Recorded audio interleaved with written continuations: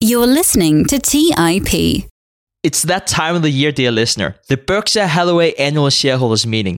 During this episode, Trey and I will play the most insightful responses from Warren Buffett and Charlie Munger and explain the implication it has to us as stock investors.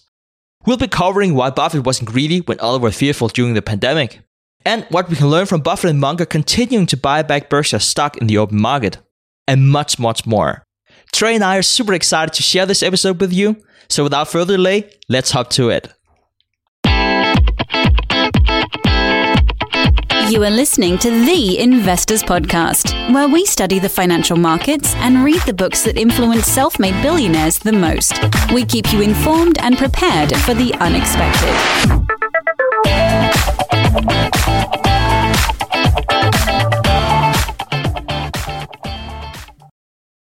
Welcome to The Investors Podcast. I'm your host, Stig, and I'm here today with Trey Lockerbie, my co-host. I have to ask, going into this, how was your weekend? Well, I was really looking forward to this meeting. Last year, if everyone remembers, it was a little dire. I mean, the whole mood of the meeting was very different than previous years, and I was really looking forward to seeing how this year was different, especially having Charlie back. To me, it was like, you looked at Buffett last year, and he was sitting there with Greg Abel, and he was like in this huge place, and he just looked sad. You know what I mean? It was a bit different this year. Totally agree. There's more pep in his step, if you will. And obviously, Charlie didn't disappoint. Oh, he never disappoints. Tell me how you really feel about things. You know, that was hilarious. So I tried to pretend I was there. You know, I reread Paul Charles' album. I always tend to do that around this time of year. It's like a good reminder to go into that. I'm doing a book called The Complete Financial History of Berkshire Hathaway by Anna Mead, which is just an amazing book. Like, you have to be quite nerdy about Berkshire Hathaway if you want to enjoy that book, because it's like 600 pages. And it goes through every single year of Berkshire's history and what has happened. So either if you're not excited now about that, you probably never will be excited about that. Even went through the whole, rereading Buffett's latest letter, really getting into the mood and reading the 10Q, obviously, that just came out. So I have a very understanding wife. She looks at me and she can see I'm sitting there with this 49 pages of accounting. And she just smiles at me. And if that's not true love, I don't know what it is. They deserve an award because, my wife watched our kid all day Saturday while I spent over 5 hours at the computer watching the show in my office. So kudos to them. Absolutely. So Trey, before we go into the Q&A session and some of our thoughts on that, any thoughts? I do want to touch on a few things that are happening currently and came out of the meeting that I think are pretty interesting. One is that Berkshire Hathaway, I think, has been kind of overlooked for a long time because it's not that exciting kind of company that like the FANG stocks might be. It's not capturing headlines, but the operating earnings in Q1 year over year just grew 20%. And I feel like Berkshire's stock right now is sort of on this quiet tear. It's like just inching up and doing really well. And I think it kind of has just been operating under the radar to a certain degree. And right before Buffett started taking questions, they had this guy named Whitney Tilson on the show who's from Empire Financial Research. And they have him on, I think, almost every year for the most part. And he touched on his valuation model, which is kind of known as this 2-column valuation model, which Buffett has actually endorsed in his annual letters. And it's basically what you do is you take the cash and investments per share and then a multiple, probably right now he was using an 11x. So 11x multiple on the pre-tax earning of all the operating businesses of Berkshire Hathaway. And then you add those two together. And he was coming up with a B share valuation of about $316 from doing that and an A share of about $473. So that was, at the time of this recording, 15% discount that it's trading. So it's, even though it's been on this massive tear over recent months, it's still considerably undervalued if you look at it the same way. And what I like about that method that he uses is, first of all, it's very simple. But the second of all is it's sensitive to market fluctuations. So the nuance is that, that multiple. So, at the bottom of the recession, maybe it's not 11 multiple, it's more like an 8.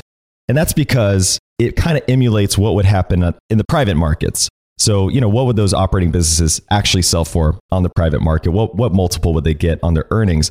And that obviously changes with the macro environment. Right now, you could argue it's a little bit frothy. So, an 11x multiple might even be conservative, to be honest with you. But I thought that was really interesting. And it reminded me of my discussion with Larry Cunningham on the show, because I touched on this valuation method that he wrote in his book, Margin of Trust, which I was also rereading over the weekend. And he had another very similar but simple valuation method that was, again, producing like $400 stock prices. So no one has a crystal ball, but it's just interesting that these two parties have been publicly advocating that the stock is undervalued. And then we saw a good amount of share buybacks from Buffett as well.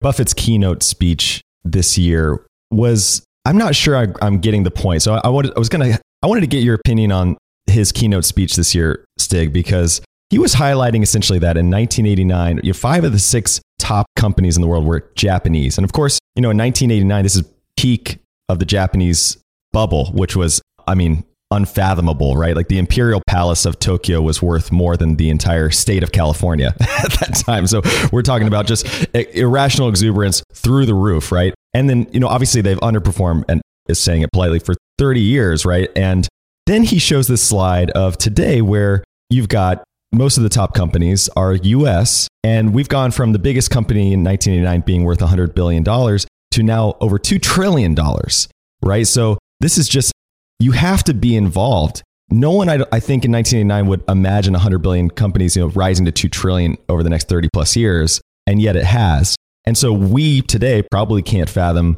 a $2 trillion company going to 34 trillion, in the same amount of time. But that's almost mathematically what would happen. And my takeaway was either be in the market. Probably, the US has a huge advantage for a lot of reasons. But there was also a little bit of an ominous foreshadowing that I took away from it too, which was like a lot can change. And maybe in that amount of time, it's not US companies. So what do you think his ultimate point was with all that? I think his point was creative destruction and how important that is. Because one of the things he mentioned was that there were no companies on the 1989 list. There was also on the 2021 list, like none of them. And so it's just, things just change. And so if you look at the 1989 list, you have well-known companies like ExxonMobil. Back then it was just called Exxon, by the way. You have GE, you have IBM, you had Philip Morris as well. You still had companies that like well-known brands, but all of them have just been facing incredible headwinds for different reasons, and reasons that you probably didn't expect there to be in 1989. And he also mentioned, perhaps you should be investing in index funds. He said like most investors probably can't pick individual stocks. Something he's been drumming on for a long time, and I think this is living proof. The reason why he chose the 1989 that you showed before was probably also because that was really whenever Japan was like booming, and I think that if you just went 30 years back, which might seem like a more logical thing, perhaps the list looks different. Perhaps there are more US companies. But one of the things they also talked about was that there probably won't be 13 US companies in the top 20 30 years from now or 32 years from now. And so that was sort of like what I took away from there. And perhaps he always talked about the S&P 500. That's the index fund you should own. And he even mentioned that during this meeting. I have to give my 2 cents, not because I'm smarter than Warren Buffett in any way. Why not buy a global equities fund? Just thinking about everything that's happened and how well the US has performed. And you're right, Trey, there's so many good reasons why US will continue to perform. There are also different reasons, why the 21st century might not be the US century in terms of the demographics growth. Just look at something like that has really been a tailwind in the 20th century. You had the 2 Second World Wars and what happened then, and what that did to the industries in the US. And there's just so many things where like we just don't know. And so I think that was a very interesting thing he went into the Q&A session with. Yeah, you're right. And I think that geography is probably less important. My opinion is moving forward, the geography of any company is probably somewhat more relevant than it's ever been, right? Because most of the top companies, you could say, yeah, they're US based, but most of them are doing business globally, right? And that just wasn't the case probably in 1989. Yeah, and like Apple have more sales internationally than they do in the States. So you're absolutely right. I did find it interesting that Munger recently took a position in Alibaba. I don't know if you saw that. I saw that too, and I was like, was that a Li Lu play solely, or did Munger truly like, yeah, I read up on Alibaba. That's the one company I want to invest in. What do you think? Who's to say? I don't know. But can we just also point out Munger's Freudian slip while we're talking about him revealing Let's do it. Greg? I mean, we should probably play the clip, but this was comical. Munger essentially unintentionally revealed that Greg Abel will be the successor to Warren Buffett by saying that he will keep the culture as Berkshire continues in its decentralized manner. And I don't think that was an expected ad lib on his part. So yeah, they were asked about succession, and Greg Abel, who was sitting there and was the CEO of non-insurance businesses, and I guess that ever since the promotion of Ajit Jain, who are the CEO of the insurance business, and Greg Abel, ever since they were promoted to vice chairman, it's sort of like, I think everyone expected it to be one of the two. And no, I don't think that was on purpose either, because you were looking at Warren Buffett's face when he was saying that. You were like, what now? And Munger's like, yeah, Greg will keep the culture. It looked odd. Warren took a beat. He sat there for a minute, I think, mulling, how do I? It was pretty funny. Yeah, it was interesting because, Larry Cunningham, talking about his book again, Margin of Trust, highlighted that his opinion was more or less that just like Berkshire itself has been decentralized, Buffett's role in the company will be decentralized. So he's one Superman, right, as Warren Buffett, but his responsibilities have basically been divvied up to Greg, to Ajit, to Ted and Todd, and then having Howard as sort of the chairman moving forward that would basically maintain the integrity of the culture. That's sort of how he highlighted it. So someone had to succeed Buffett, but it seemed a little bit, I don't know, I guess I was under the impression that it would ease into this sort of more decentralized leadership, but it's very much like, no, Greg's our guy, which I thought was a little surprising. You mentioned there Howard before. So just for those of you who don't know who Howard is, I know this is like, you have this small club and like everyone would know who Ajit is or Greg is or Howard. So Howard Buffett, you can probably tell by his last name, that's Warren Buffett's oldest son. He will be non-executive chairman. So he's there to make sure that the culture is still intact, and he's there to ensure that he can remove Greg Abel should something unforeseen happen, which I don't think anyone expect to happen. But that's his role. He won't be a part of operations in any kind of way. Going to the next section here of the episode. So Trey picked the first question. We're both going to play the question that Becky Quick did, the news anchor from CNBC, and then afterwards what Warren Buffett and Charlie Munger said. The first question I wanted to cover was literally the first question Becky Quick asked Warren Buffett. And I just love that she came out of the gates with this question because it was about being greedy when others are fearful. So let's listen. This first question that came in from Andy Sees. He says he's the owner of not nearly enough B shares. He says, Mr. Buffett, you're well known for saying to be fearful when others are greedy and be greedy when others are fearful. But by all appearances, Berkshire was fearful when others were most fearful in the early months of COVID. Dumping airline stocks at or near the low, not taking advantage of the fear gripping the market to buy shares of public companies at exceptional discounts, and being hesitant to buy back significant amounts of Berkshire stock at very attractive prices. I'd appreciate hearing your thoughts surrounding this time and how Berkshire approached its decision-making, specifically after it was assured through the CARES Act that the government would provide a robust backstop to the financial markets. Well, of course, until both monetary and fiscal policy kicked in, you knew we had an incredible problem. And I am, just as Charlie is the chief culture officer, I'm the chief risk officer of Berkshire. That's my job. We hope we do well, but we want to be sure we don't do terribly. But we didn't sell a substantial amount. I mean, we're a company with probably $700 billion worth of businesses. Some we own in their entirety, some we own a piece of. And I don't know whether we were sellers of maybe 1% of the value of all the businesses we had at that period. But the airline, it's just kind of interesting with the airline businesses in particular. And then I'll get to what was done in fiscal and monetary policy. But we had a few people at various subsidiaries of Berkshire that wanted to go in for help from the government. And in some cases, they had minority shareholders owned a few percent. And they said, well, this, we're going to get killed by what's happening with the regulations that are being put out. And we're stopping the economy. And they said, everybody's going in for them. And why don't we go in? I said, Berkshire can handle it. This is for people that can't handle what's happening. And so we're not applying. But the airlines were the most prominent beneficiaries of what took place immediately. They got $25 billion initially, most of which went to the big four airlines, and some of which went in as grants, not loans. I think that was fine public policy. I was wishing it could go to every restaurant and dry cleaner and every small business that really was out of business and had no they were made toast of, basically.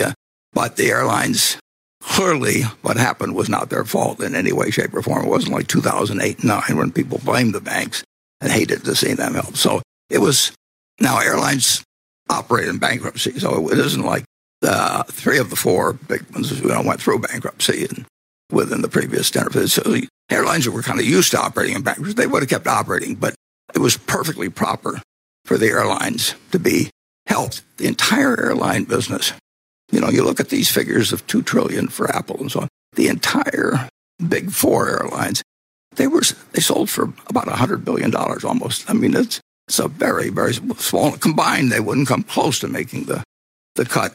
I mean, they wouldn't be in the top 50. So anyway, they went into the government. They needed government help, or they would go bankrupt, some of them. And really the Congress, but Steve Mnuchin too. They decided they deserved the help, which I do not quarrel with at all. But imagine if Berkshire was the 10% holder, which they had been, of everyone in the airlines. They said, take it up in Berkshire. I mean, it's be like one of our, they might have very well had a very, very, very different result if they'd had a very, very, very rich shareholder that owned 8 or 9%.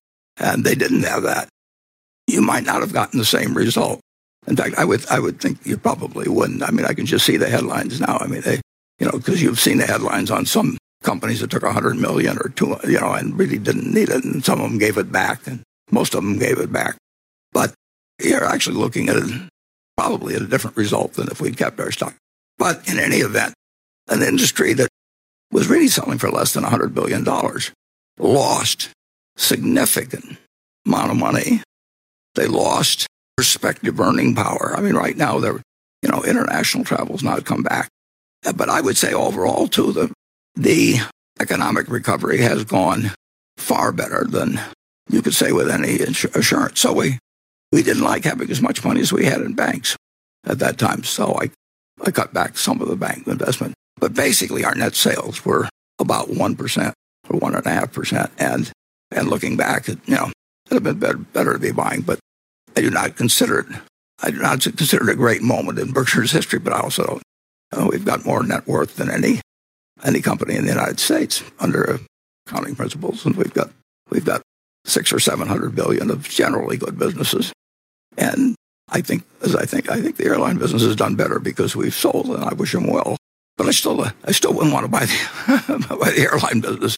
International people really want to travel for personal reasons, and business travel is another thing. And we've got a big exposure to business travel, of course, through the fact that we own 19% of American Express, and we own Precision Castparts, which services the air business very dependent. So we've still got a big investment in air travel, a big commitment to it. But we wish the Big Four the best, and I think their managements have done a very good job during this period.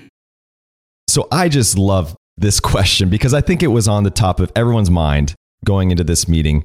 A lot of us probably had expectations of Buffett. I personally did. I mean, at the trough of the 2020 recession, I thought this is Warren Buffett's magnum opus. This is where he rides off into the sunset. This is where he deploys tens of billions of dollars and gobbles up all these companies and, creates this legacy. And it was almost anything of the sort. I mean, he basically sold his airline positions and ultimately bought back some shares, which we definitely will cover, but it was just not the performance I think anyone expected. So I was really eager to hear Buffett's answer to this. And I thought he did an incredible job reminding people how to think like an investor.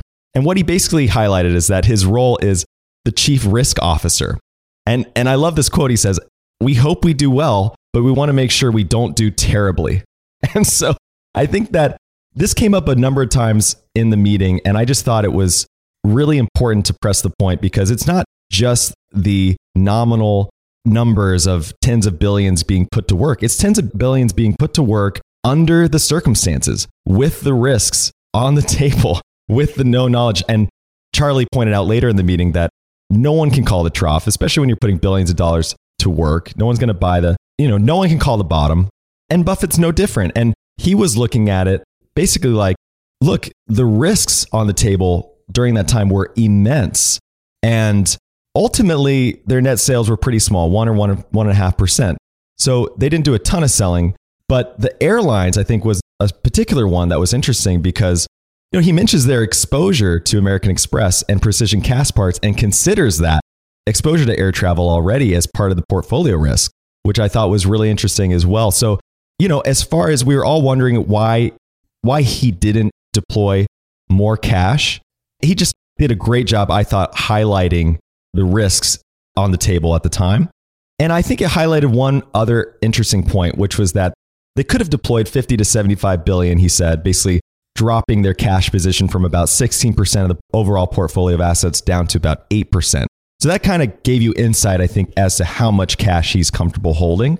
But they just couldn't do it. And I think a lot of it had to do with, March 23rd, when Powell announced that basically they would backstop corporate bonds. And all of a sudden, all these companies that would have sold to Buffett, I think he got 2 phone calls, he says, right? But they didn't have to sell anymore. So he got front run, which we kind of all expected. But I just thought this was an interesting point, highlighting that it's risk reward. I think a lot of us think about the reward, but just bringing up the risk was an important point. You're right. Hindsight's 2020. You look at what the S&P 500 did at that point in time, and you're like, oh my God, he should just have bought at like the March low. That's the way it looks. And you could give him some flack for that. But to your point, it was a very scary time. I would say it's still a pretty scary time, depending on where you live and what you do. But it was so weird. And you saw this coming in, and we all have heard about something in Asia or something with a pandemic or something. And I don't know. I think not a lot of people took it seriously. And suddenly, like, the stock market just dived. And whenever we sort of realized that this was a big deal, like, I would just have expected the stock market to slide. I already kind of felt to some extent the stock market was a bit pricey. And I know a lot of value investors felt it was very pricey. And so, like, you saw that correction, you saw like the catalyst coming in. There was a pandemic. So I'm not saying it was like 1929, but just using that as your yardstick, it took 25 years before you had the same valuation, right? So I don't think anyone expected, it'll just be later that year and then you will just go much higher. So I think it's probably too easy to fault Buffett or everything that was happening, because what the media is looking at is the latest report said he had $145 billion in cash. And it sounds like it's a lot of cash, but that was also not the cash he was referring to your point, Trey. Like, he was talking 50 to 75. A lot of people who have followed Buffett remember he talked about, like, we need to, stash away 20 billion in insurance claims. That number is probably close to being double now. It's a long time ago since he said that. And, the insurance business is just much bigger now. And so that's one part of it. The other part of it is that we didn't know what's going to happen. So he needed cash on hand to support the existing businesses. The next question, perhaps I should then again say, you already mentioned that Becky Quick did an amazing job. I absolutely agree. Having gone to the meeting several times, there's so many bad questions. I love the idea that everyone can just go up there and just ask him a question, but a lot of the questions are just really, really bad. It just kind of like a waste of everyone's time. If someone go up there and be like, could you give me your equation for value in stocks? And he just hates that question. Or like, Warren, what did you invest in like past week? Like, there were so many bad questions. So having Beck and Quick curate like the best questions, there were some brilliant questions there. It was just such a huge win-win, because you only have that, 3.5 hours where Warren and Charlie are like responding to questions. So why won't you just have the best questions? But one of the many great questions that Becky Quick chose was a question about Apple. So let's hear the question and Warren and Charlie's response. This question comes from Vittorio Aguici from Switzerland, who writes in, why in the recent past did Berkshire sell some of the common stocks owned on Apple? If the company is considered Berkshire's fourth jewel, why didn't Berkshire buy more of Apple stocks in 2020? This seems to be counterintuitive. Well, we have 5.3% or something like that now. It's gone up in the first quarter because we bought in our shares, which helps our own shareholders expand their interest in Apple indirectly without laying out a penny. And then Apple's repurchased its shares and just announced another repurchase program. So let's say we look at Apple as a business that we own at 5.3%. Now it's a marketable security, so it shows up as way greater than any other marketable security we have. But of course, if you look at our railroad, as we mentioned, Union Pacific is selling for about $150 billion in the market. We own one that's a little larger than the Union Pacific and making a little less money, but not much less. It's an extraordinarily Apple. It's got a fantastic manager. Tim Cook was underappreciated for a while. He's one of the best managers in the world, and I've seen a lot of managers. And he's got a product that people absolutely love, and there's an installed base of people, and they get satisfaction rates of 99%. And I get the figures from the Furniture Mart as to what's being sold. And if people come in and they want an Android phone, they want an Android phone. If they want Apple, they want an Apple phone. You can't sell them the other one. The brand and the product it's an incredible product. It's a huge, huge bargain to people. I mean, the part it plays in their lives is huge. I use it as a phone, but I'm probably the only guy in the country. Maybe some descendant of Alexander Graham Bell's doing the same thing. But it is indispensable to people. And car costs $35,000. And I'm sure with some people, if you asked them whether they had to give up their Apple or give up their car, really make the choice for the next 5 years. Who knows what they do, but it is, and we got a chance to buy it, and I sold some stock last year, although our shareholders still had their percentage interest go up because we repurchased shares, but that was probably a mistake. And Charlie, in his usual low-key way, let me know that you thought it was a mistake too, didn't Charlie? Yes. Yeah. I could only do so many things that I could get away with Charlie, and I kind of used them up between Costco and Apple. So, he probably, he very likely was right in both circumstances. It's an extraordinary business. But I do want to emphasize that in his own way, it's a different way, but Tim Cook we see a lot of managers of a lot of businesses, and you're looking at two great ones on both ends here. He's handled that business so well. He couldn't do what Steve Jobs obviously could do in terms of creation. But Steve Jobs couldn't really, I don't think, do what Tim Cook has done in many respects. Well, I also think it's clear that list you showed of the leading American companies, it's been very important for America that we've done so well in this new tech field. I personally would not like to see our present giants brought down to some low level by some anti-competitive reasonings. I don't think they're doing a lot of harm anti-competitively. I think they're a credit to the Americans, credit to our civilization. And they're huge. And that's good for us. Let's take a quick break and hear from today's sponsors. The dream of owning a vacation home can be daunting. From finding the best guests, to the maintenance, to organizing the cleaners after every guest stay. With Vacasa, they make that dream into a reality. As a full-service vacation home management company with vacation homes in key destinations across the U.S., they know how to make owning a vacation home easy and profitable. On top of proactive property maintenance visits by professional local teams, a data-driven booking platform, and around-the-clock support, homeowners earn on average 20% or more revenue from their vacation homes. Vacasa makes vacation home ownership easy.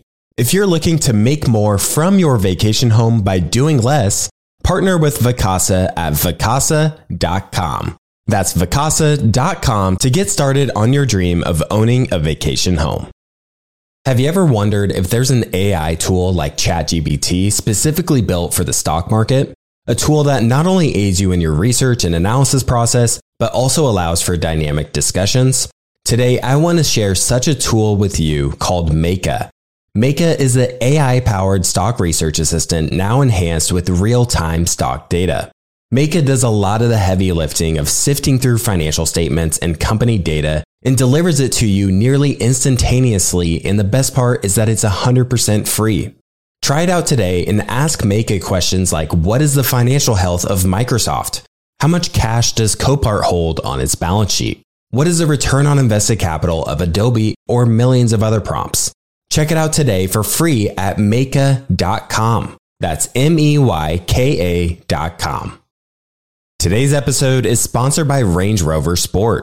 Range Rover Sport leads by example with their dynamic design that rises to the occasion. It's got powerful on-road performance and commanding all-terrain capabilities, coupled with signature Range Rover refinement. The third generation Range Rover Sport is the most desirable, advanced, and dynamically capable one yet, redefining sporting luxury. It's got advanced cabin technologies such as active noise cancellation and cabin air purification, offering next-level comfort and refinement. The purposeful cockpit light driving position sets the tone for a focused interior that promotes exhilarating driver engagement. Award-winning Pivi Pro infotainment is at the heart of the experience and provides intuitive control of the vehicle systems. You can enjoy a dynamic drive and total comfort with optional 22-way adjustable, heated and ventilated electric memory front seats with massage function. Design your Range Rover Sport at LandRoverUSA.com. That's LandRoverUSA.com. All right, back to the show.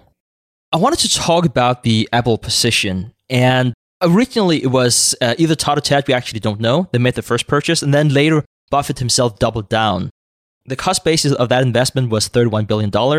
And here at the time of recording is around $117 billion. And that is after $11 billion was sold off, which, by the way, seemed to be something Munger didn't agree with, which was interesting in itself.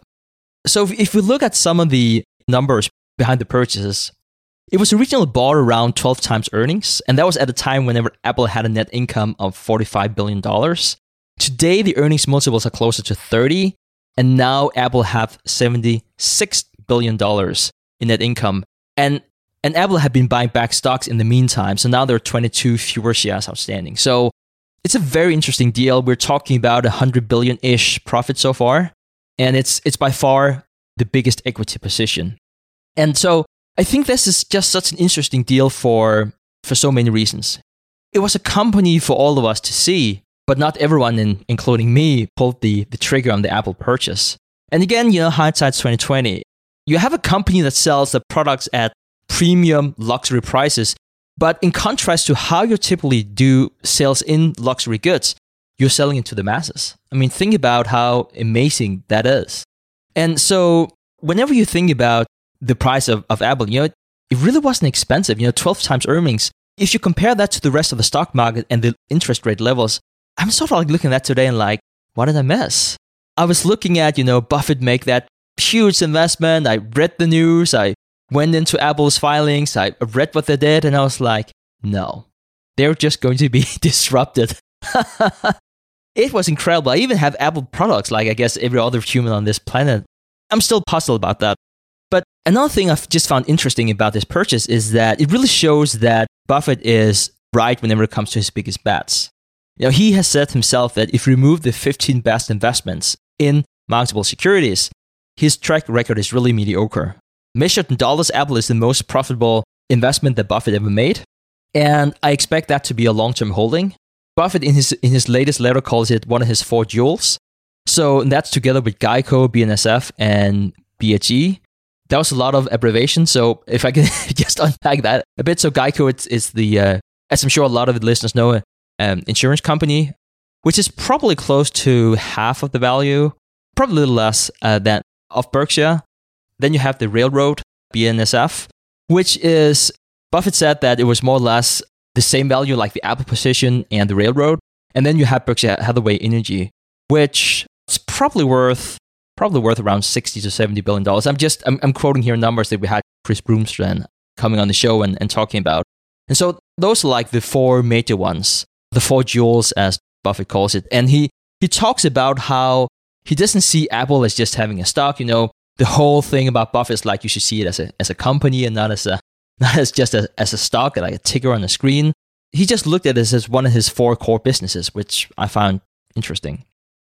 I think that's a great point because you wouldn't think Apple fits into that portfolio with, insurance, railroads, energy, and then Apple being the 4th jewel. It's the others feel more like entire industries wrapped up in maybe one company. But what does Apple really represent as an industry? It's definitely a consumer product. It's a tech company, but like which industry does it really represent if it's holding that part of a portfolio? It's hard to say. And you're right, Munger definitely, I don't know why they sold, to be honest. It's hard. I mean, taking a little money off the table, I don't think is ever a bad thing, but Buffett is the guy who's supposed to hold forever. So it was just an interesting move that they sold even a little bit. And obviously Munger called it a mistake, which I have to agree with. It certainly was a mistake for me. I actually did buy Apple when Buffett announced that they had taken a position many years ago. And I actually sold it in March, right? Because I had made something like 200% on it at that point and didn't know where the market was going, thought it was overvalued, got out of it, and it was a huge mistake. So definitely one of my errors that I can relate to him with. But it's just interesting. If he considers it to be the fourth jewel, why take money off the table? Yeah, I don't get that either. Like, you would buy if the price is wonderful or whatever Buffett would call it, or at least fair for a wonderful company. And then perhaps if it reached some sort of excessive valuation, you would sell. But at 30 times earnings, I wouldn't say that Apple is, it's definitely not cheap. That's for sure. But given the growth of the company and the prospects, it's probably to the expensive side, but it's not like it's crazy expensive. You just have to liquidate, which also for Berkshire would be quite difficult given how much they own of the company. To me, it's also a bit puzzling. Plus, they have to pay a lot in capital gains tax. Plus, it wasn't like they needed that cash to invest in something else. I don't know. But hey, Buffett himself said it was a mistake. So, perhaps we're just agreeing with him that it was. Well, it's easy to, play Monday morning quarterback, right? And call it a mistake. So we can look smart now. Yeah, and we are talking about, it's easier now that we know the track record. We also talked about before how, in March we felt that, like the market already tanked close to 4%, and will probably continue. And we're also talking about a deal where Buffett already made kind of 100 billion-ish, and we're criticizing him for not making 100 and plus. Like, it's hard to be Warren Buffett sometimes. People can be very opinionated, I guess, and including ourselves, Trey. Do better, Buffett. Right, exactly. All right, so let's go to our next question. Becky ultimately asks a question that is around MMT, or modern monetary theory, which is essentially this idea that the US deficit doesn't matter. It's basically alluding to this idea that some economists have been throwing around, that we can essentially print our way out of any problem, where the world reserve currency, the fiat, is by definition by decree, right? So it basically means like our dollars are backed by our US military. And as long as our military is strong and we command the global reserve currency, we can basically take on as much debt as we want, and that the debt doesn't matter. That's kind of paraphrasing, but boiling it all down, that appears to be the theory behind MMT. Not to talk politics, but if you look at the fact that Biden has already in his first 100 days come out basically projecting a $6 trillion plan, if you add it all up together, that just shows you the kind of environment we're in. Back in 2008, when 800 billion seemed like astronomical, now we're talking about $6 trillion going to work in the US. And so this is MMT to some degree at work. Ultimately, I think what this question was getting at is, where's the limit of MMT? Because obviously at a certain limit, the expectation is that inflation will run rampant. And Buffett touches on this, but also just kind of highlighting the general low interest rate environment that we're currently in and what ramifications that might have long term. So let's take a listen. What's your opinion about the economic theory MMT, especially the United States, because it's the reserve currency for the world? The modern monetary theorists are more confident than they ought to be, too. I don't think any of us know what's going to happen to this stuff. I do think there's a good chance that this extreme conduct is more feasible than everybody thought. But I do know if you keep just doing it without any limit, it will end in disaster. On a related question, L. Candle wrote in on this too and said, if you can borrow money at a guaranteed low or even zero interest rate, is it still worthy of borrowing money for not that guaranteed cost from the insurance operation?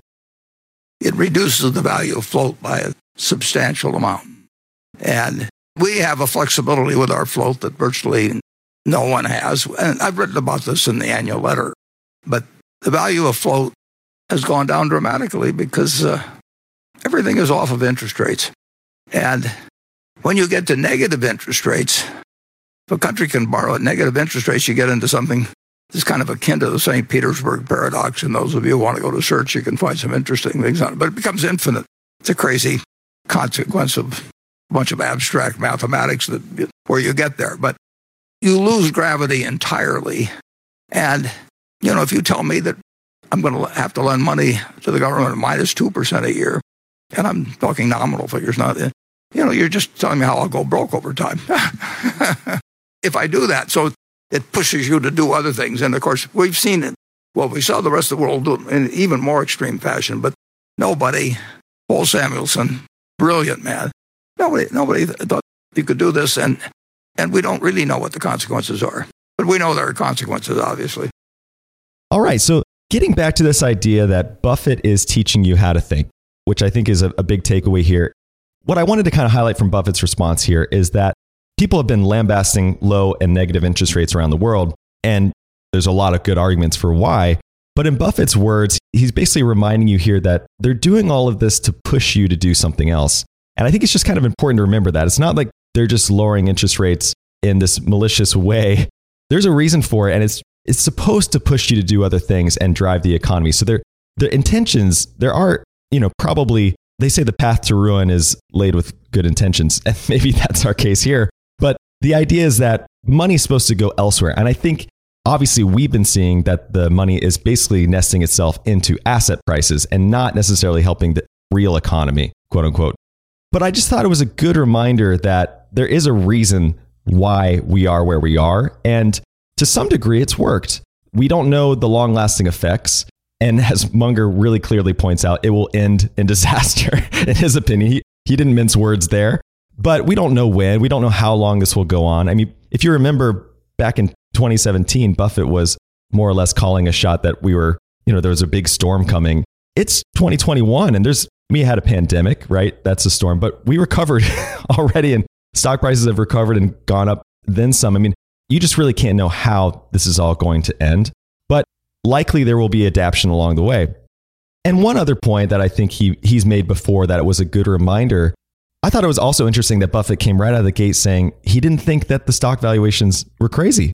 And he's alluding to the point that, when interest rates are at zero or very low, it's like monopoly money. I mean, there's really no ceiling to these valuations. And I think that was slightly a different tone than he's had in the past. He's obviously made the comparison with interest rates to gravity before, but I just think he really took a position like, it's not crazy right now, which I just don't think I'd heard him say as transparently as he did this time around. I think the bottom line here is that all of this will have an impact, but it's impossible to know. It was kind of reminding me of this quote from economist Hyman Minsky, where he basically said that stability leads to instability. So all of this money going into the system will have an impact. And it's kind of like, when things are going well, we just keep raising the ante, right? We keep saying that could be what the politicians are doing now. Hey, we've printed all this money. We haven't seen any negative effects. So let's go ahead and print more. And that amount of stability leads to instability. And at a certain point, you take on enough risk and those risks realize as losses. And that's where the trouble begins. One thing that I took away from this was actually not this specific question, but something else that Buffett and Munger talked about in the Q&A session, was that Buffett said that him and Charlie are constantly talking about whether they should deploy capital now, like to your point about it perhaps being fairly valued or at least not extremely expensive, generally in the stock market, or just like sit and wait for better valuation. And that's just constantly what they're thinking about. And he said, well, he's not happy with specifically he mentioned 70 billion. He's not happy with how those 70 billion are employed, which is in cash right now, but he's happy about the other 700 billion, which is the company, and how they're employed. So he was just like, yeah, you can't, sometimes it's just hard to have your cake and eat it too. So, it's, to me, that was interesting. And now with the stock market at an all-time high, which I know just by inflation in itself, it will always go to all-time highs, but it was just interesting to hear him talking about, like, to your point, Trey, that, yeah, it's probably fair. It's not that crazy right now. I didn't expect he would say that either. So that was interesting. The other thing I also wanted to mention here, just going through the 10Q, and 10Qs are the quarterly filings, and then the 10K is like the annual filing. So if you go to page 15 in your 10Q, for those of you who would be so inclined, and so it's interesting because that breaks down the different debt obligations that Berkshire are doing. And Berkshire has actually been issuing debt, which has probably surprised some people why they'll be doing that, but it's just so the rates that they can be getting, especially in other currencies, not just in the US, which is also attractive, but also in other countries. It's just one of those where if you have a long maturity, which Berkshire have in this case, sometimes the right time to borrow money is not always the right time to employ that money. And I kind of find just that interesting that they're taking these loans and sort of like been sitting on the sideline and trying to figure that out. And perhaps that was also one of the reasons why Buffett sold Apple, having those $11 billion in as ammunition whenever something would come along that's just more attractive. It just hasn't happened yet. But that was something I just thought about. And then the last point I had was about modern monetary theory. We had someone from the audience send me a message here the other day.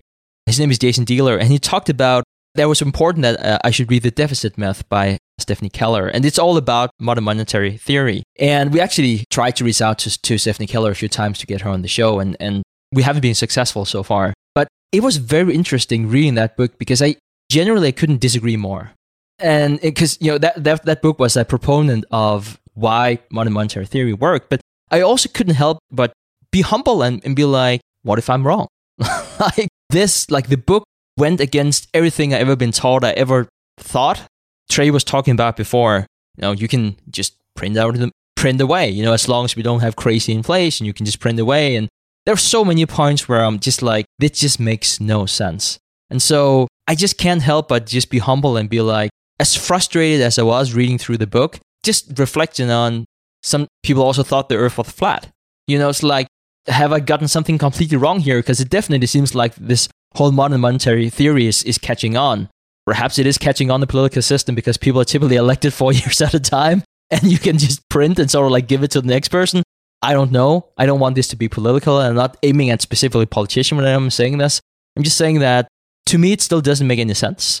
I'm just curious what's going to play out here more than anything. Yeah, and I think the key takeaway here actually came from Munger, which was just that these people are all too confident in their ideas on both sides of the spectrum. I mean, it seems like both parties either on the MMT side or on the opposite side, they're very confident in their position. And perhaps we could be a little bit more open-minded, and the truth is probably somewhere in the middle. I don't know if it's as much of that kind of Copernicus idea of the earth revolving around the sun, but like different as far as like what we believe in now, but it could be. And so it's just time will tell and we'll know the truth. But people who are claiming to know the answer now, I think you should be wary of. I love how Munger can talk about not being too confident. And then that was the only like 5 seconds or something of the meeting he was saying that. And the rest, he was just, he had just had the truth, the rest of the meeting. Course. Which is one of the reasons why we love Charlie Munger, because he always has the truth. So I kind of like this whole thing, which I'm also struggling with. And I guess so many others, like, you have the truth and you're preaching it. And at the same time, you talk about how you're being humble and not knowing the answer. And then you jump back to, oh, by the way, I also have the truth. It's an interesting dynamic. That is such a good point. And there are a lot of moments like that where you kind of feel like they were talking out of both sides a little bit. And that's been a struggle as of late, because it kind of ties back to the idea that these guys, look, there's a reason we spend our Saturdays listening to some nonagenarians, right? These 90-year-olds proselytizing. And it's because they have so much wisdom and they're so incredibly smart. But I like that they even highlighted Larry Summers and how smart he is. And the idea is that you can be incredibly smart, but we're just humans at the end of the day, and no one has all the answers. And I think there is just a dose of that sort of humble. I think that is where ultimate wisdom is just recognizing that you don't have the answer. To their credit, at least they throw that in. But you're so right that so much of the meeting, they definitely have the answer. Let's take a quick break and hear from today's sponsors. Support for this podcast and the following message comes from Corient. Corient provides wealth management services centered around you. They focus on exceeding your expectations and simplifying your life. Corient has been helping high achievers just like you enjoy their lives more fully, preserve their wealth, and provide for the people, causes, and communities they care about. As one of the largest integrated fee-only registered investment advisors in the U.S., Corient has deeply experienced teams in over 20 strategic locations. They have extensive knowledge spanning the full spectrum of planning, investing, lending, and money management disciplines. Leverage Corient's exclusive network of experts to craft custom solutions designed to help you reach your financial goals, no matter how complex they may be. Real wealth requires real solutions. For more information, connect with a wealth advisor today at Corient.com. That's Corient.com. Corient.com. As someone who's constantly on the road and traveling, Briggs & Riley has been a game changer that ensures my travel experience is phenomenal. I'm a satisfied customer of Briggs & Riley myself, and I can certainly tell you that their luggage performs. It's extremely durable, it has amazing features that make packing and getting around easier, and they have the best lifetime guarantee in the industry. If your bag is ever broken or damaged, they'll repair it free of charge, no questions asked, even if your airline damages the bag. They also just released their Simpatico collection of hard-sided luggage. It has this new one-touch feature which allows you to expand your luggage, pack it, then compress it to its original size so a carry-on can still fit in the overhead compartment, plus many other cool features. If you want luggage that was awarded the best carry-on by Forbes, then now's the time to get it. Get your new and improved luggage at briggs-riley.com. That's briggs-riley.com. Looking to part ways with complicated, expensive, and uncertain shipping? Then give your business the edge it needs with USPS Ground Advantage shipping from the United States Postal Service. Keep everything simple with clear, upfront pricing and no unexpected surcharges. Keep things affordable with some of the lowest prices out there. And keep it all reliable with on-time ground shipments. It's time to turn shipping to your advantage. Learn how at USPS.com/advantage. USPS Ground Advantage. Simple, affordable, reliable. All right, back to the show. The next question was about share repurchase. And so one of the reasons why I wanted to play this question was because Buffett has found the elephant gun, at least in my opinion. He'd been talking a lot about how he wanted to make a big acquisition, and it sort of hasn't happened. And people have been sort of like giving him a lot of flack for not doing it. But I would say, he spent $25 billion in 2020 on share repurchase, and he kept on repurchasing shares in the first quarter of 2021. So if that's not the big gun, I don't know what it is. Perhaps people are expecting something bigger. But let's hear the question from Becky and Warren and Charlie's response. All right, this question comes from Denny Poland, a shareholder from Pittsburgh. A prominent senator recently categorized share buybacks as a form of market manipulation. You've often said that repurchasing shares at prices below intrinsic value benefits continuing shareholders. Could you and Charlie please elaborate on the higher order effect that these share repurchases have on society? They're a way, essentially, of distributing cash to the people that want the cash when other co-owners mostly want you to reinvest, and it's a savings vehicle. If the four of us sitting at this table decided we'd buy a few Dairy Queen franchises, we form a little company, and we all put in $1 million or something like that, and we buy the Dairy Queen franchises, and they're doing well. And three of the four of us want to keep buying more Dairy Queen franchises, and we're not done building and saving for the future, and we're in the wealth creation business. And the fourth one says, listen, I've gotten rich enough, I'd rather take some money out. And, there's only two ways to do it. We can pay dividends, all four of us, three of us of whom don't want it, and we can repurchase the shares at a fair price. If it's just the four of us, we pick out a fair price, and the fourth one gets bought out of his interest.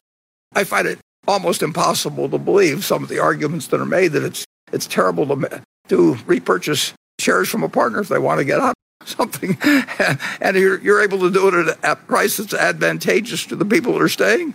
And it helps slightly the person that wants out. And a majority of the Berkshire shareholders, a great majority, we had a vote on dividends one time, we've got savers. Now, that's partly because we've advertised ourselves as being that sort of a vehicle. We've created that something. We've stuck with it for 50-something years. And people look, individuals, huge number, look at Berkshire as something they're going to own until they die. Now, their circumstances may change, their needs may change, but the savers generally keep saving. We just recently had somebody that father came with us 60 years ago and billions of dollars, and they weren't saving exactly for their old age. Just was sort of built into them that they like to do it. Now philanthropies will get a lot of money and so on. And it's what could be more logical than if a very small minority of your holders want to get out and most of them want to stay in, and the person that wants to get out wants the money. You don't give the money to everybody. You give it to the one who wants it, and you do it at a price that is beneficial to most parties. On a private deal, you'd work out the fair value. The market tells you the value in the case of a publicly traded company. Charlie, got anything? If you're repurchasing stock just a bullet higher, it's deeply immoral. But if you're repurchasing stock because it's a fair thing to do in the interest of your existing shareholders, it's a highly moral act. And the people who are criticizing it are bonkers. I absolutely love Buffett and Munger's response to this. Very educational. And I wanted to paint some color around that, just sort of like to get more into depth with the whole thing about share repurchase, the point about is it immoral or not. So share buyback seems like it's tax minimizing because you don't pay taxes on unrealized gains. It seems like whenever you compare it to dividends, perhaps from the government perspective, dividends seem to be more fair because the investor would then pay the dividend tax whenever he or she receives that. But you have to remember that share repurchase can only be made with tax funds from that company. So that's one part. And think about whenever the company is buying back shares, someone else is always on the other side of that trade. Like you can't buy something unless someone is selling. And the person who is selling will have to pay capital gains tax on that. So I would like to throw something in, like a third point in, and this was something we talked to Manis about on episode 246, that even better than dividends and even better than share repurchase from a tax perspective is if you as an investor can find companies that continue to reinvest in the business with a profitable outcome, that's really where you're going to save on taxes. And Amazon would be a good example of that. Amazon was not profitable for a long time. If you look at the taxable income, what they did was they reinvested money that they could have shown as taxable income. They reinvested that in the business. So they have just recently started paying taxes. I don't think anyone, perhaps not even that senator they were talking about here in the question, would say that Amazon have done a disservice to America in terms of reinvesting in their business and creating employment. And so, when you think about that, reinvestment is just another way of not paying taxes. But as any business owner would say, you're doing a service not just to your own business, but also to society if you reinvest and create a better company. I kind of like how they hit that point home. Yeah, to be honest with you, Stig, this is my entire bull case for Berkshire Hathaway, the share repurchasing. I mean, if you extrapolate out their earnings and do the future free cash flows and just look at the growth rates, this company throws off cash almost like anything else. And you mentioned they're sitting around $145 billion of cash right now and having a hard time putting it to work. They have sized themselves out of the game to some degree. They're now in the 50 billion range for acquisitions. There's just not that many companies that are on the menu, right? So this is, I think, just a trend that will continue for a long time. And it's one of the biggest reasons I'm bullish on Berkshire Hathaway long term is because, especially in the era beyond Buffett and Charlie, you got to think of the new management that comes in. They're not the allocators like Charlie and Buffett are, and they probably won't be expected to be. And I think they might be expected to do even more share buybacks. I'm just projecting, but that's my bull case on Berkshire and one of the biggest reasons I hold the position. And speaking about bull, Munger had this wonderful quote. He said something about you bull it higher. I haven't heard that before. That was kind of like a fun thing to say. I kind of like what you said because generally I do not like most companies' buyback policies. I really like what Berkshire is doing, so please don't get me wrong. But generally I don't like what you see S&P 500 companies are doing. You see so many of these companies. You can say Apple since 2009. You can say Walmart since 2006. But there's just so many companies that buy back share every single year, every single quarter. And so without being an expert in Apple and Walmart, I would say I don't think those two companies have been undervalued every single quarter since then. And even if there were, let's take the another 100 companies who weren't. And so that's one of the things that frustrates me whenever we talk about share repurchase and how that's, in Berkshire case, it is good for the current shareholders. It's not always in the other companies. This is what's even more frustrating. We have something we call shareholder yield. And shareholder yield is dividends combined with share repurchases. So if they're like 3% dividend yield and 4% buyback, it's 7%. But what frustrates me is that you have all of these managements who are issuing shares to themselves because they're saying, well, we have to be aligned with the shareholders and we do that. And by the way, shouldn't we issue some stocks to ourselves? And then they call it shareholder yield. Let's just take an extreme example. Let's just say that they're issuing 1% to themselves that given year, and then they buy back 1%. They don't pay out any dividend. They don't repurchase any shares. And then they would still call it 1% shareholder yield. And I'm like, for who?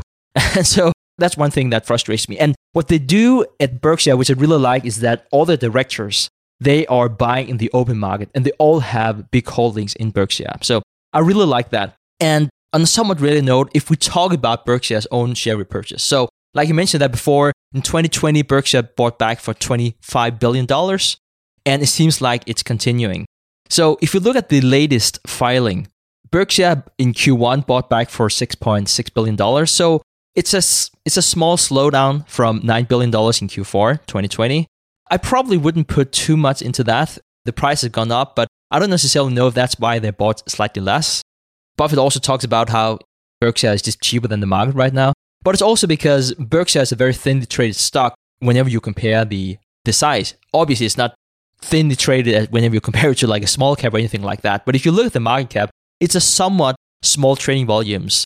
Generally, and it probably shouldn't surprise you whenever you think about it. Like Berkshire shareholders, for the most part, are people who are there to buy and hold. There are a lot of trading around, obviously, as with any other company.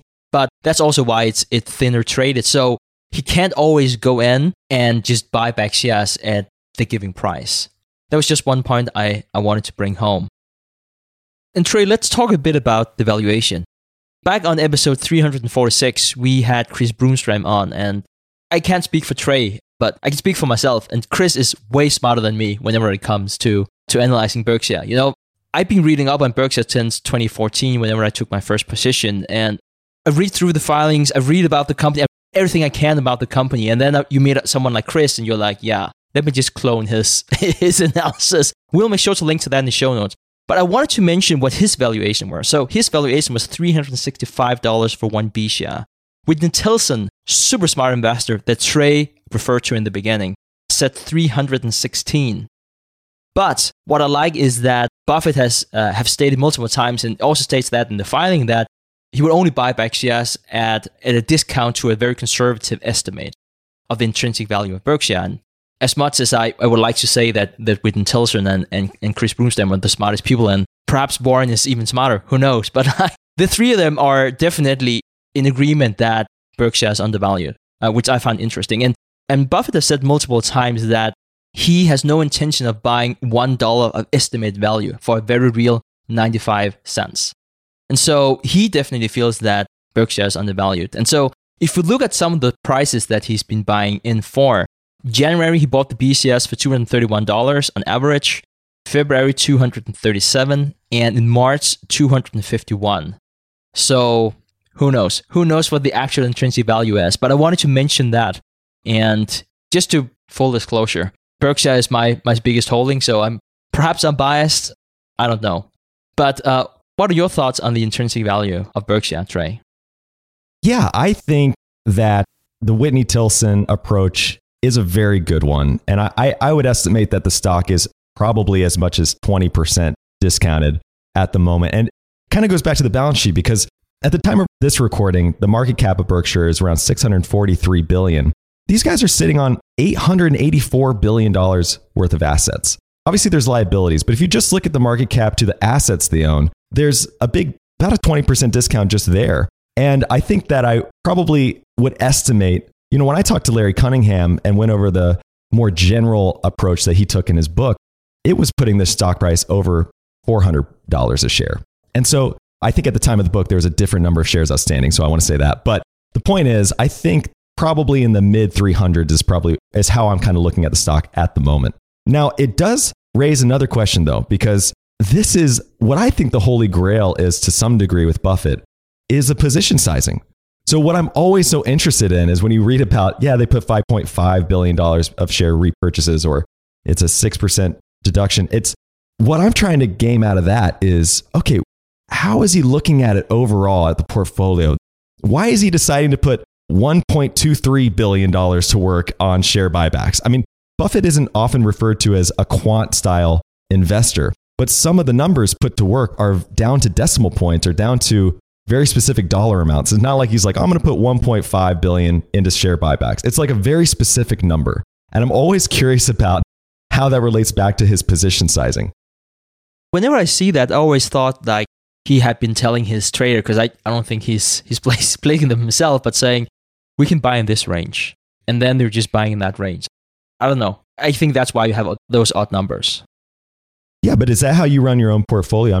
I'm kind of curious, right? If you're like, I'm going to take a position, I understand easing into the position, and they have to do that just to kind of not give away their position to some degree. They're easing into it, and maybe we're just kind of catching a snapshot of the progress being made into a certain position. There's that consideration as well. I don't think I moved the market as much as Warren Buffett. As much as I want. Not yet. Not yet. Right. So for me, it's more like, hey, I'm going to put in, an order for 1,000 shares or 5,000 shares or whatever it is. So for him, he would have to spend months. Whenever he has to make those filings to the SEC, he can ask for permission not to disclose what he's buying it if he's still building position. And sometimes they can just take quarters, simply because there is so much that need to be done. So I would imagine like for something like Apple, he might have said, in this range, please go ahead and buy. He previously talked about that he won't be buying more than 20% of the volume because otherwise he'll be moving the price too much. But then perhaps he just asked his trader, well, could we just in this range, whatever that range is, like from $100 to $150, whatever that might be, just buy as much as you can, not more than 20% of the daily volume. And then, let's see how many shares that is. I don't know. I might think about this too simplistically. I always thought that was how it went down, but I never had that problem of, putting billions and billions of dollars to work. So I'm not sure how I would go about that. Okay, so I think that kind of sums up our viewpoints of the Berkshire Hathaway annual shareholder meeting. I thought ultimately it was refreshing to have Charlie Munger back in his seat. And I just am cherishing each year that we have that because it's not going to last forever. And just want to acknowledge that was a very special occasion. I think that there was a little bit more just energy, even though he didn't have the whole arena full of people at his disposal. The energy of these two guys in their 90s taking on questions for 4 or 5 hours nonstop is just impressive in and of itself. So I want to recognize that as well.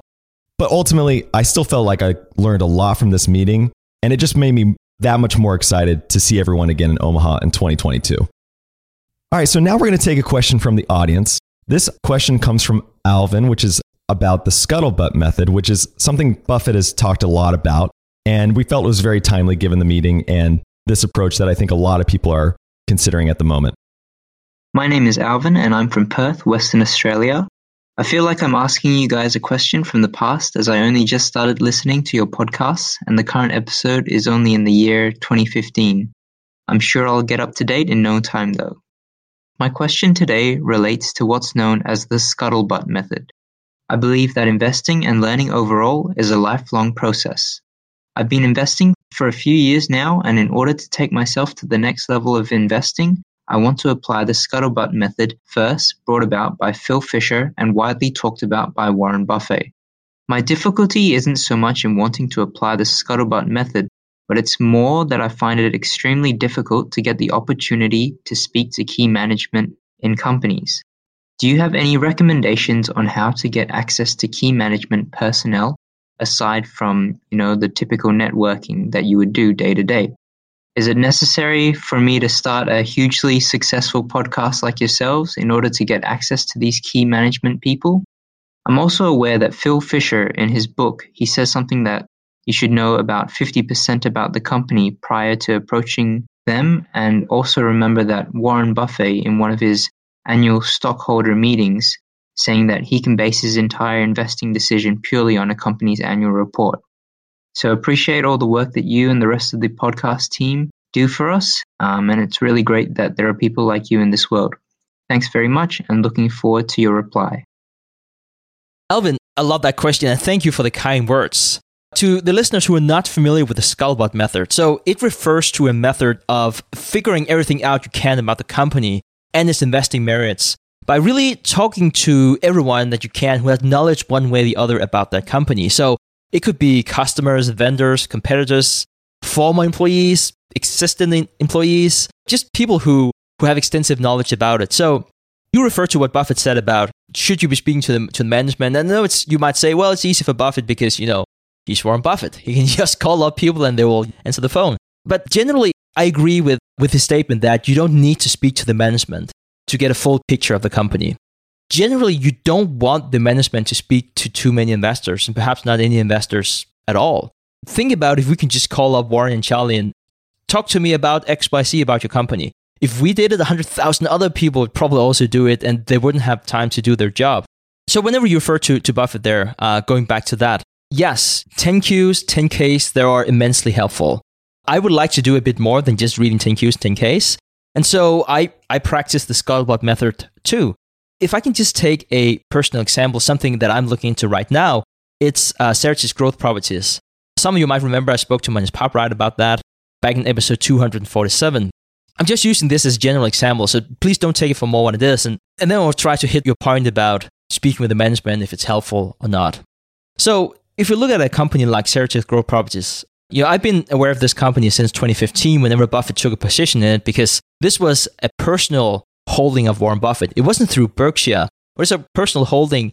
Then Berkshire also became the prime lender afterwards, which was just interesting in itself. We even have Hari Ramachandra on the mastermind group talking about this specific pick. I never really felt I understood the company because, what we do as value investors is that we're looking through the discounted cash flow model and trying to discount that back to today and figure out how much that's worth. And whenever you look at the financial statements, it's all negative numbers. They're losing money every single year. And so you're looking at it and you're like, that makes no sense. So I did speak to managers about it the other day and, I should probably take another look. So still not an expert at all in commercial real estate, which is what this company is doing. But the first thing that I did in this case was to read the 10Ks, to read the 10Qs, and then use that to figure out 2 or 3 key variables that you really need to pay attention to and sort of like track how they progress. But also, as you read through the reports, you'll likely find more questions than answers.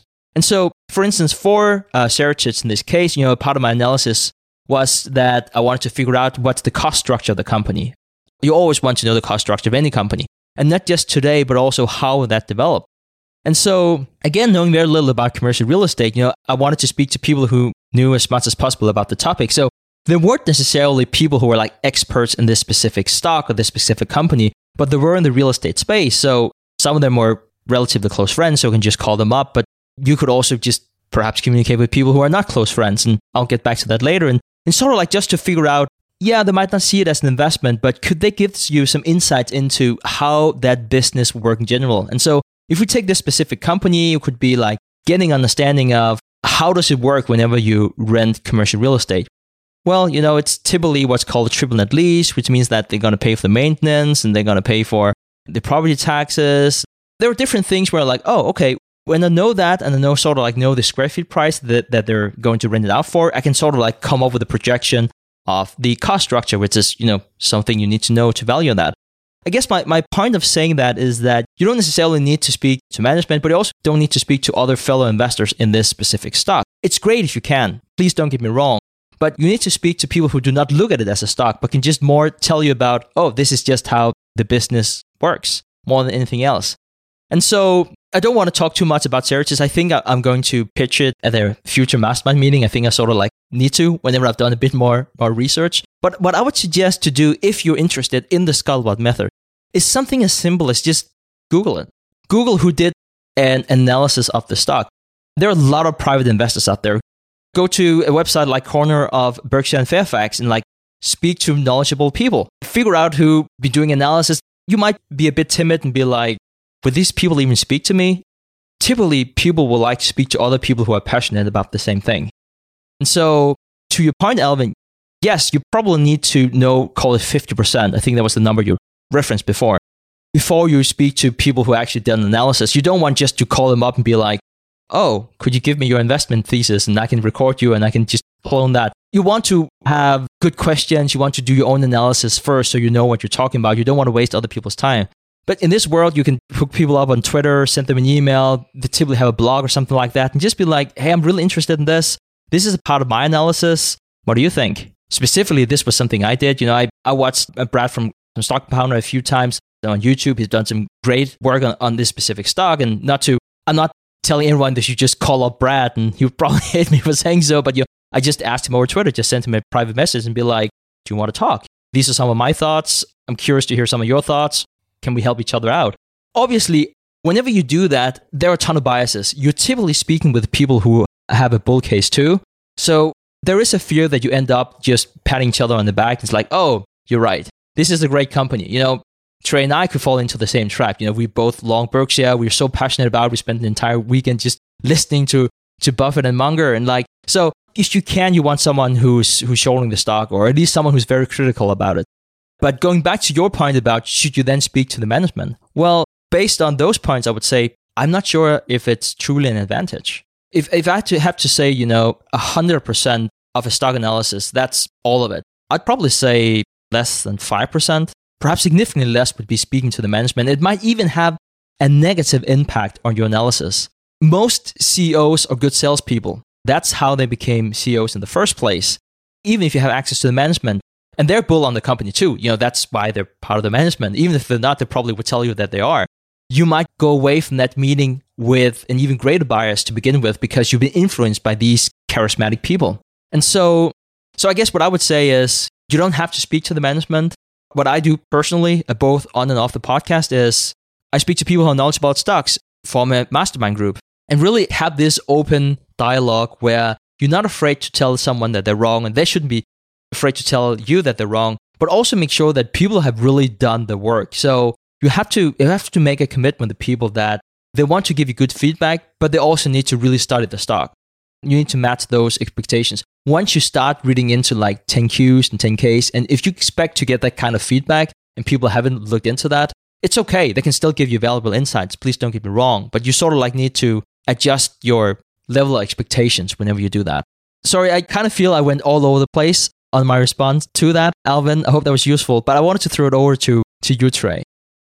Yeah, I don't know if I have a whole lot to add to that, Stig, except I do just want to highlight something that came to mind when I was talking to Tom Gaynor, who's the co-CEO of Markel Corporation, because Markel closely follows the Berkshire model, and Tom himself is very much a Berkshire or Buffett style investor, I would say.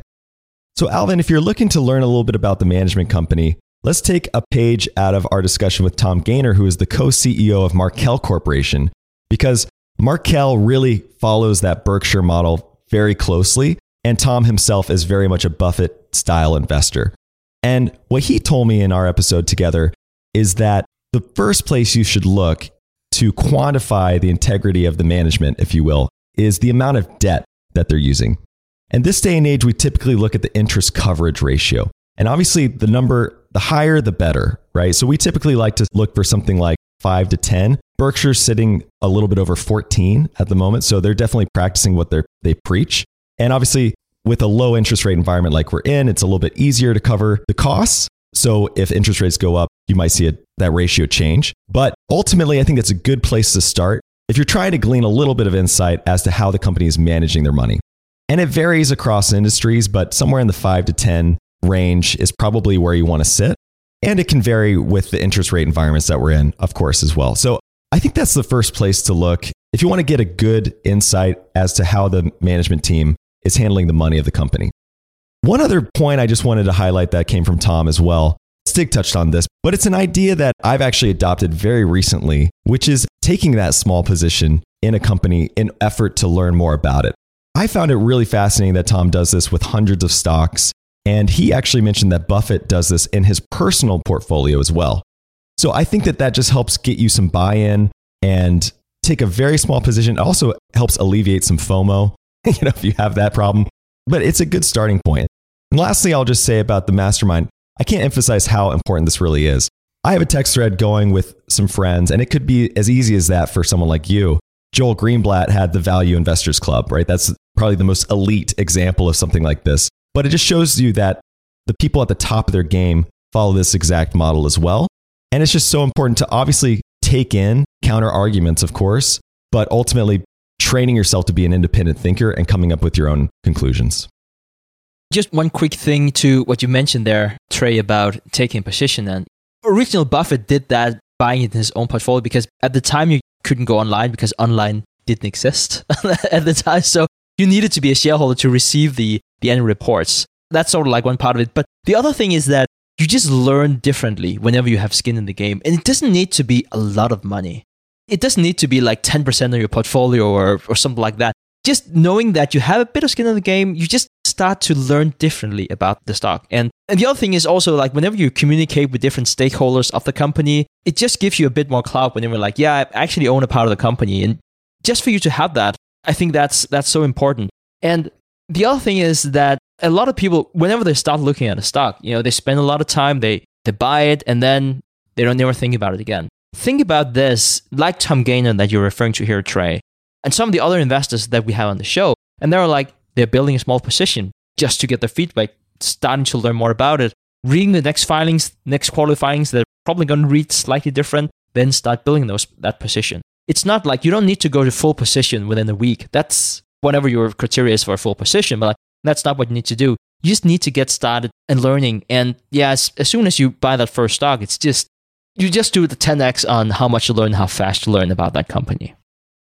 So Alvin, for asking such a wonderful question, we're going to give you free access to our TIP finance tool and our intrinsic value course. And if you're out there listening and you want to invest like Warren Buffett, there's no better place to start the intrinsic value course and by using the TIP finance tool. So if you're interested, just Google TIP finance. And if you want to ask a question like Alvin just did, go to asktheinvestors.com. We'd love to hear from you. Guys, the last thing I just wanted to mention here before we round off the show is make sure to follow us on Apple Podcasts, Spotify, wherever you listen to your podcast. All right, guys, that was all that Trey and I had for this week's episode of the Investors Podcast. We'll be back again next week. Thank you for listening to TIP. Make sure to subscribe to Millennial Investing by the Investors Podcast Network and learn how to achieve financial independence. To access our show notes, transcripts, or courses, go to theinvestorspodcast.com. This show is for entertainment purposes only. Before making any decision, consult a professional. This show is copyrighted by the Investors Podcast Network. Written permission must be granted before syndication or rebroadcasting.